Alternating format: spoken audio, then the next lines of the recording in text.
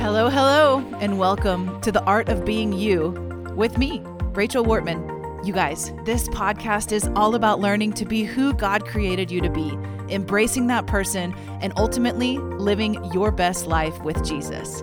We've got a lot of great content today, so let's get to it in The Art of Being You. Welcome to the podcast, everybody. Hey, I wanted to say we have struck a nerve with this topic that we began last week. And if you've been following me on social media over the last week, we've been talking about sex. And this episode, last week's episode rather, superseded my craziest expectations. In fact, it was our most listened to episode, especially in a short amount of time, which tells me something interesting. People want to know what God thinks about their sex life. This is a topic that is talked about in the context of pop culture and media and the world at rampant levels. I mean, it is everywhere, but it's not talked about very often by Christians. And if it is talked about by Christians, it's usually talked about in a very prudish manner. And so my hope is to sort of bridge that gap a little bit and talk about this in a way that hopefully brings freedom to you, because God truly cares about your sex life. I mean, He actually really cares about your sex life. So that being said, before we go on any farther, if you have not listened to last week's episode, Let's Talk About Sex, pause right now and go do that, because it is the foundation for everything we're talking about today. Today, we're actually doing a Q&A. So I've got a couple questions that you guys sent in over social media, and we're going to be talking about those, and they will only make sense if you listened to last week's episode. So again, pause if you haven't heard that yet and go ahead and listen to that, and then come back to this week's Q&A. So, God cares about your sex life. We have to start with this foundational belief that your sexual health matters to God, but also it's not the only part of who you are. In today's culture, especially with the LGBTQ plus communities advocating for, equal rights and all that kind of stuff, and especially exposure and normalcy, we've kind of bought into this idea that our sexual identity is who we are. But I'm here to tell you today that that's not actually the case. Your sexual preference is one part of you that God wants to redeem and meet you in that place in the same way He wants to meet you with your mental health, with your personality traits, with your spiritual life, with what you believe about your faith, and everything in between.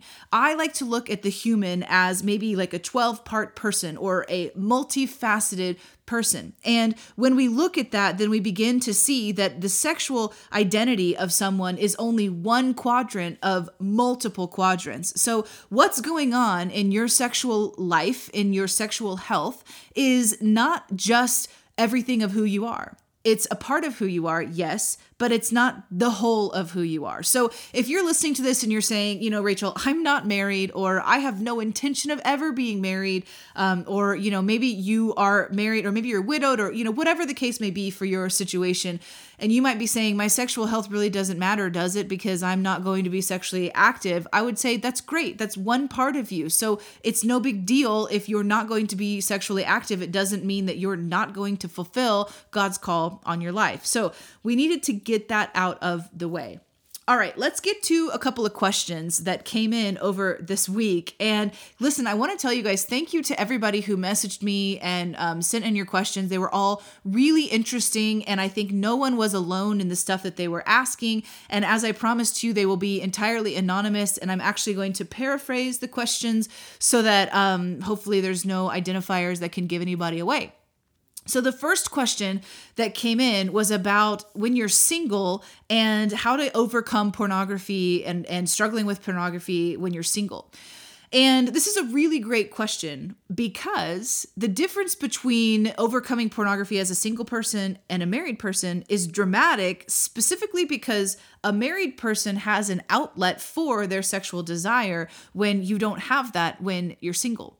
So there's a couple of things I want to say. The first one is there is an amazing podcast called Marriage on the Go podcast with the Schlesingers. And they have a 2-part series about pornography that is so good. So if you're interested in this or want to hear more about what the Bible says about pornography, I highly encourage that podcast. And it's really great. It's a great resource. So one of the things that we need to understand when it comes to pornography, whether you are viewing it casually or whether you're viewing it habitually or it's an addiction, we have to understand that the eye, as the Bible tells us, the eye is the window of our soul. And so what that means is that your eyes are like a doorway or a gate. So what you bring into them actually affects your soul and therefore your spirit. So it's important to guard our eyes and make sure that they are protected. So that's one of the reasons why we abstain from pornography. There's so many reasons, but that's one of them. So here's the thing. Regardless of the season of life that you're in, the Bible tells us that the grace of God is sufficient for you. So whether you are single and you've been sexually active and now you're trying to abstain, but pornography is a problem. Maybe you are divorced or widowed and so you used to have a very active sex life and now you don't. Maybe you are married and you're struggling with pornography. Regardless of your season, the grace of God is sufficient for you to break free from these cycles. This is important to understand because I can't necessarily tell you the exact tips to do or don't do to keep you free. What I can tell you is that through your relationship with the Holy Spirit, He will show you the uniqueness of your situation and what you can do to be in line with God. The grace of God will always empower you to stay away from sin. So it's not going to be, a little bit is okay, because you need it here and there. No. The grace of God is so profound that it will meet you right where you are and elevate you and empower you to say no to sinful patterns. Here's a quote that I came across this week that wrecked me, and I think this is so good. And here's what it says. God has never promised to deliver you from your friends. He always promises to deliver you from your enemies. How does this apply to pornography? Well, when something is your friend, it's very hard for God to bring you to a place of breakthrough. So if pornography is your friend, if masturbation is your friend, if sleeping around on your spouse is your friend, in other words, you like it, you want that in your life, then it's going to be very hard for God to bring breakthrough. But when you make sin your enemy, God can come and empower you to slay that dragon. So what does that look like? We make a decision right now. You know what, God? I recognize pornography is a sin. It's not helpful for any aspect of my life, and therefore I am choosing to see it as my enemy, and I'm asking you to deliver me from that. And you kind of draw that line in the sand. You can do that with everything that's going on in your life, any type of habitual sin, especially. If it's your friend, just remember, it's going to be harder for God to deliver you from it. Okay, last thing I want to say about pornography before we move on to the next question. God loves you regardless of the sins you do. Sometimes what we do is if someone engages in pornography, even if they feel like it's just a casual thing, there's so much shame that comes in that makes you feel like God no longer likes you. He no longer wants to be, active in your life. He doesn't want to hear your prayers, all of those kinds of things. And we have to understand that, your standing with God doesn't change when you sin. Your sin has been dealt with. You're standing with yourself. And your standing with the enemy changes by the way that you sin. But your standing with God doesn't. This is why no matter what you're into, no matter what's going on in your life, you can call out to Jesus and He will move on your behalf and begin to help you get free. Okay, that's enough about pornography for this episode. Let's move on to a few other questions. The second question that came in is really, really interesting, and I think a lot of people, especially Christians, struggle with this. This question was about the shame that comes from being engaged in sex and having premarital sex and then going on to be married. And this writer says that it's very hard for me to be intimate with my spouse because I feel so bad about my track record with sex. I try to avoid it altogether. And I think this is something a lot of people struggle with. And so there's a couple of things I think need to be at play here. Number one, if this is you, it is time to forgive yourself. Now, we know that we can forgive others. We know that sometimes we may even need to forgive God, and we absolutely need to forgive ourselves. So if you have been engaged in something that was wrong in the past and you are no longer doing that, then the Bible tells us that when we repent of our sins, it was removed from us, as Psalm says, as far as the east is from the west. In other words, it is gone in God's eyes. So the only eyes that your sin is being remembered in is in yours. So then the question becomes, is this something you want to live under for the rest of your life? Do you want to keep punishing yourself for actions that you did when you weren't able to receive the grace of God forever? Or is today the day that you decide, I need to forgive myself and I need to renew my mind? So this is my encouragement to anybody that struggles with this. Renew your mind. How do you do that? Well, it starts by this. Have open conversations about how you feel outside of the bedroom.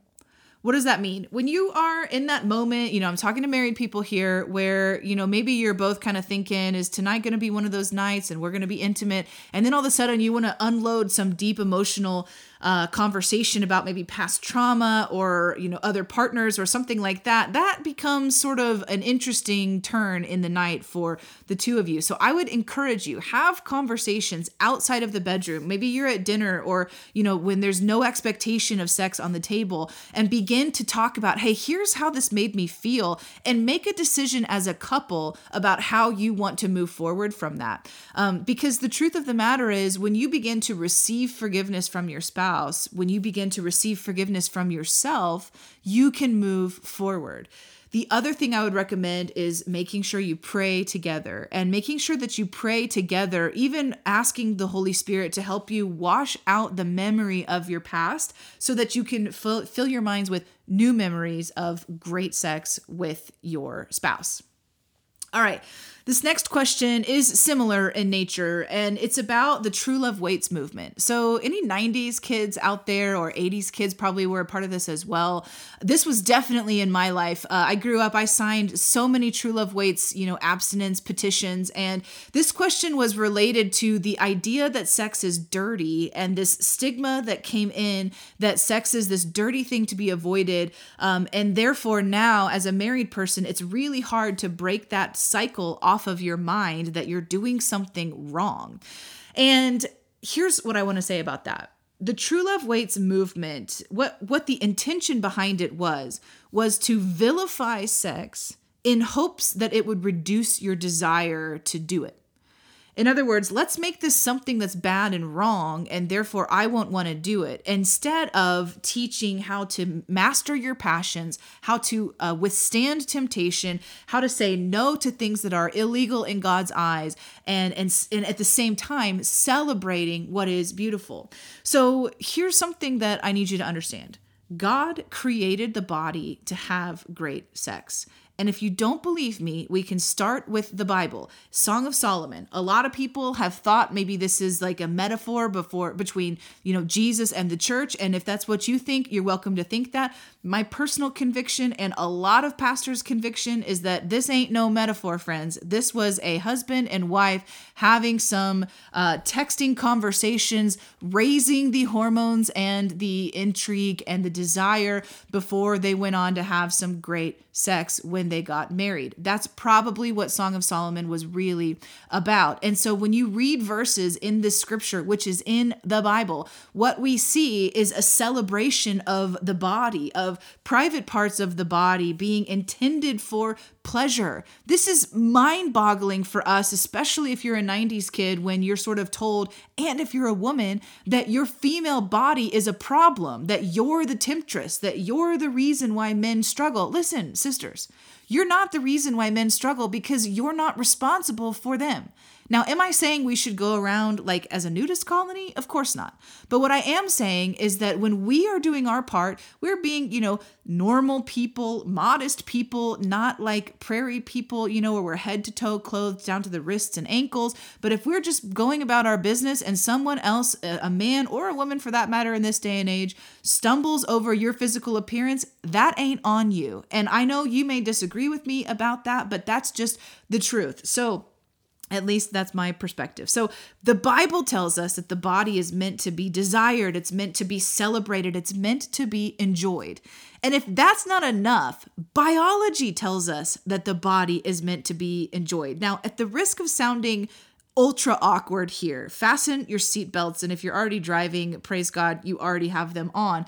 Listen, the amount of nerve endings in private parts alone is mind-boggling. I would say Google it, but I'm really not sure what would pull up. So maybe don't Google it. But here's the deal. You have so many nerve endings on these private parts of your body. Why? Because God meant for you to have a good time with your spouse. So if the Bible won't prove it and biology won't prove it, I don't know what will. Here's what I want to say to you. If you are someone who has struggled with the idea of sex or maybe felt like it was dirty and it's hard to break out of that pattern, here's where you start. You renew your mind. I know we talked about this a minute ago. So how do you renew your mind about sex? This is where it gets awkward. You think about it. Wait, what? Yes, you think about the good times that you've had with your spouse. You sort of meditate on them, for lack of a better word. In other words, you think about that felt good when that happened. I don't really like when this happened. So you think about it. I'm not talking about you only think about it and it's the only thing in your mind, but spend some time renewing your mind and having good thoughts come in when you think about sex. Here's what should happen in a healthy marriage. When you hear the word sex, you get a little bit happy. When you think about sex, you get a little bit excited because there's something that happens in your marriage bed that's so special to you and your spouse that nothing can compare with it. I'm not saying it's the be all end all or that it is God, or like a God to you, but I'm saying it should bring a smile to your face. Okay, so renew your mind. Second thing, talk about it. Talk about it with your spouse. This is one of the keys in breaking off the stigma of shame around sex inside of marriage is have the conversation. Hey, when you did that, that felt really good. Now this just got so awkward and I'm so sorry, but I'm just trying to help you out. Okay. So have a conversation, in before sex, after sex, outside of the bedroom, when you're just talking between you and your spouse, hopefully not with your kids around, because that would get real awkward real fast. So you're going to renew your mind. You're going to talk about it. And then this is a doozy. You're going to make the choice to believe what God wants for you.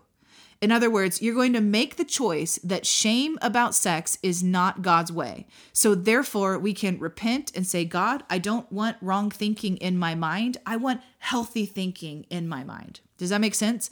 For me personally, I shared my story last week with you guys, so I've already kind of dove into the waters head first of the awkwardness here. But a couple years ago, I decided I've got to break this stigma off of me because I cannot imagine living the rest of my life with this, mind-blowing craziness that happens in my mind about intimacy. And so I began to talk to Jesus about it, to study the scriptures, to learn about biology. I began to talk to my husband about it. We would have conversations that were super awkward. They were really uncomfortable at the get-go, but they have led to such a beautiful place in our marriage where we've been able to come to such a better openness regarding this part of our life. And to me, I feel like we've been able to break off most, if not all, of the shame surrounding that. And it's such a beautiful thing. These are the marriages that people are looking for. This is what I mentioned last week. You can't have an amazing marriage without the Holy Spirit, and it's got to start with breaking off the shame. All right, I know I'm flying through these for the interest of time. Here's the next one.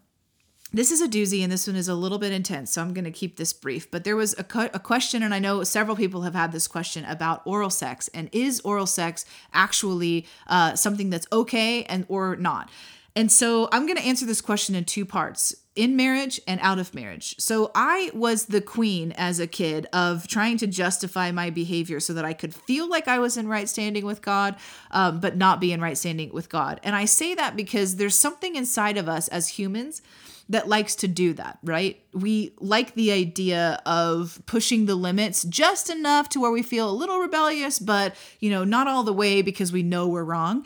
And I think oral sex is one of those categories. So if you are not married, oral sex counts as sex. It is not legal. In other words, there's legal boundaries God has drawn around the body. So let's go back to Song of Solomon for a minute. There's an amazing verse that says, "Do not arouse or awaken love before its time." What does this mean? Before you're married, don't go there. Guard that. Lock it down. Don't vilify it as something bad, like we talked about a few minutes ago, but don't go there in terms of it's not for you in this season. But once that ring gets on your finger, and I'm talking about the moment the ring gets on their finger, not like the week of your wedding or, a month before your wedding, but when you get to stand before God, you're both wearing rings, you've committed yourself together, then that is the time to arouse and awaken love. So before marriage, any type of sexual activity is not legal. It's not helpful for you. I believe we covered that mostly in the last episode. But in the context of marriage, we're talking about something completely different. I think there are different camps around the idea of oral sex because the truth is there's nothing in the Bible about it. There's some verses in Song of Songs and Song of Solomon, the same book, that some people think might allude to it, but it's not black and white. So because it's not black and white doesn't really mean it's right and doesn't really mean it's wrong. What we know, Hebrews tells us that, no, not Hebrews, the Bible tells us that you want to only withhold sex when it's mutually consented upon. In other words, I'm totally botching that verse, but I hope you guys know what it is already. But what Paul is saying here is that the only time that we make boundaries about our sexual life in marriage is when we have both decided this is for our good. So this actually applies to oral sex or really any type of thing that you want to do with your spouse that's legal. Now, pornography, in my opinion, is not legal. Introducing other people into your marriage is not legal. But between you and your spouse, then there are some things that there's a gray area for, and this is one of them. Here's my recommendation. If your conscience is telling you not to do something, there's your answer. So if you're not comfortable with something, then this is where communication again becomes such a huge thing because there's nothing worse than feeling manipulated by someone to do something that you don't want to do, even when you're married. So I think it's a good idea to have a conversation with your spouse. If this is something that both of you don't agree on, talk about why, talk about reasons, talk about, the nitty gritty of it all so that you can be on the same page. And, just know that if one person is not comfortable with something, then it's off limits. And there's a grace of God available for you in that. And, if you're both comfortable with it, then great. That's probably all I need to say about that. All right. One final question before we wrap things up for today. This is the last question. I think this is a really common one, especially just as we age and as life becomes, one of the expectations, let's put it this way. One of the expectations that we have when we come into a marriage is that you're both going to desire the same amount of sex. That's not always the case. I can't tell you how many couples I know where one person has a much stronger sex drive than the other one. And here's the crazy thing. More often than not, it's the woman who has a stronger sex drive than the man. And I know that this is something that culture would tell us is just not possible, but it's actually true. There's all kinds of reasons why men would have a lower sex drive than women. And some of them are just the way that you're made, and that's okay. So this question was related to what do you do if you don't have matching drives, if you don't have the same interest? And again, I would say communication. I think you guys are seeing a theme here. But also, in the context of a healthy marriage, there's a lot of things you can do that satisfy you that's not exactly sex. And I'm not going to go into the, too many details about that because I don't want this to be super awkward. It's already crazy awkward. But the truth of the matter is, not everything has to be intercourse to be fulfilling. And so I would encourage you, if you have different drives, have a conversation about what's reasonable and how do you meet in the middle, because that is what marriage is, right? It's not all about the man. It's not all about the woman. It's a marriage of the two. It's a coming together and saying, like I mentioned last week, ultimately, sex is about what I give to you, not what I take from you. So how do we get on the same page with that? And especially, for any men that might be listening, when a woman feels loved and heard and cared for, her sex drive is going to grow like crazy. And that's a good thing. So men, if you tend to your wife well, you're probably going to find an increase in that. And women, it's absolutely okay if you are one of those people listening and thinking, well, yeah, I think that's true. I have a greater desire than my husband. It might not actually be necessarily true. It might be there's some systematic things that need to change. For example, what time of day that this happens for you, the rhythm of your day. Sometimes as women, we think we can say something kind of mean and then flip the switch and go into, intimacy mode and expect our husbands to just flow with that. And they're people. They don't always, they're not always able to do that. So again, communication. I know I didn't go too far into that question, but I think a lot of it has to do with giving yourself freedom to work out something in your marriage that works for you. So a couple of key takeaways as we wrap up for this episode. The main one I want to say is there is nothing better than communicating. You've got to. I know that when you approach this topic, especially if you've been married for a long time and you've never really talked about it, it's so awkward. It's like, hey, can we talk about this thing that we sometimes do and we don't really ever talk about it? And you just have to think about it as breaking the ice. Imagine being this awkward around talking about your budget, right? It's budgeting in marriage is such a huge part of life. It's such a huge part of communicating over who spends what. Well, you should be able to communicate as freely as you would about what you want for dinner, about what you want in your sexual health. So that's one thing. Keep communicating. Listen, a lot of women think, I don't want my husband to feel awkward or that I'm saying something that he's going to feel like bad about, or he's going to feel like he wasn't living up to some sort of expectation. Women, your husbands want to know how to please you. It brings them so much joy to know how to please you. And in the same way, it gives them permission to talk more openly about what they need. So this is such a huge thing. And the last thing I want to say, and this is so important, and I know it applies to both women and men, but for the sake of today, we're going to talk about it for the ladies. Do not bash your body to your spouse. It does not help. I think one of the big questions, and we didn't have this one written in, but a lot of people have it, is how do I feel free and vulnerable when I don't like the way that I look? And the reality is, if that's the case, then there's some image you're comparing yourself to. Don't waste any time comparing yourself to some pornographic image or what we think a cover model is supposed to look like. Your body is your body. And the great news is your spouse fell in love with you. They didn't fall in love with some cover model unless that's how you look, but that wasn't what they chose. They chose you, and they want your body, and they're not closing their eyes pretending like you're someone else. So the more you can embrace the way you look, every flaw, every little dimple of cellulite, all of it, the more you're going to feel fulfilled in your sexual life with your spouse. So ladies, don't talk negatively about yourself and your body image. So when you're communicating, when you're having these open dialogues about sex with your spouse, keep your insecurities out of it. Don't give yourself permission to, ramrod yourself and bully yourself because you don't live up to some invisible standard that is not even at play. Everybody's body type can have great sex, and I'm just going to leave it at that.